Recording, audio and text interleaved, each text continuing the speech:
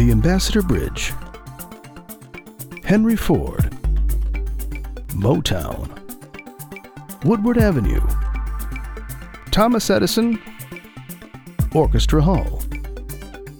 Today we're visiting Detroit, the largest city in the state of Michigan. Settled in 1701 by the French, the city is named after the Detroit River, linking Lake Huron with Lake Erie.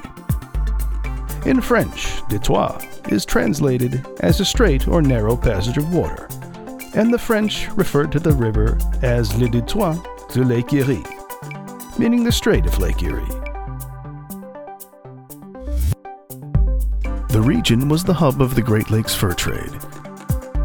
During the French and Indian War, the French built Fort Detroit along the Detroit River, a strategic defense compound that suffered repeated attacks by the British colonial forces. Fort Detroit was surrendered to the British in 1760 after the fall of Quebec.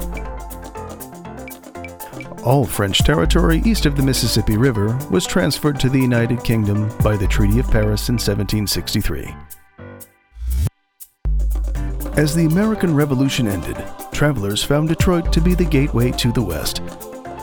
For a time, it was the largest of the cities west of the Appalachian Mountains. During the 19th century, Detroit grew into a thriving hub of industry and culture. Augustus Woodward devised a street plan similar to L'Enfant's design for Washington, D.C. Grand avenues and traffic circles lined with trees fanned out in a radius from the heart of the city. In the late 1800s, stunning Gilded Age mansions were built, and many referred to Detroit as the Paris of the West because of its magnificent architecture. Washington Boulevard became famous when it was electrified by none other than Thomas Edison. And in the 20th century, skyscrapers rose up in Detroit's thriving downtown.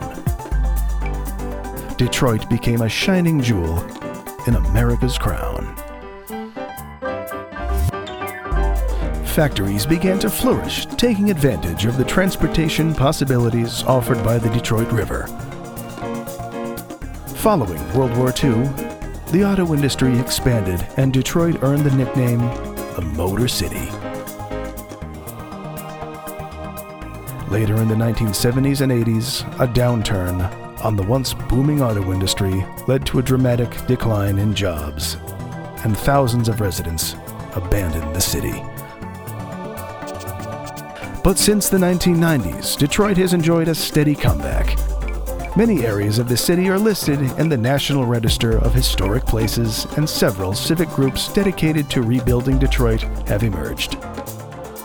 Some of the most enthusiastic voices singing Detroit's praises are members of the Community Chorus of Detroit, an outstanding group that uses the power of the universal language to proudly reflect the spirit of their city.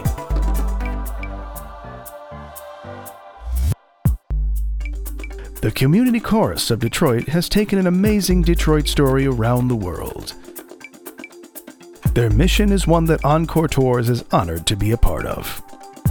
Music and travel build cultural bridges, and ensembles like the Community Chorus of Detroit have become musical ambassadors for their city. We're here to tell you how Diane and Tom Lynn transform a community chorus into ambassadors of goodwill for the great American city of Detroit, Michigan.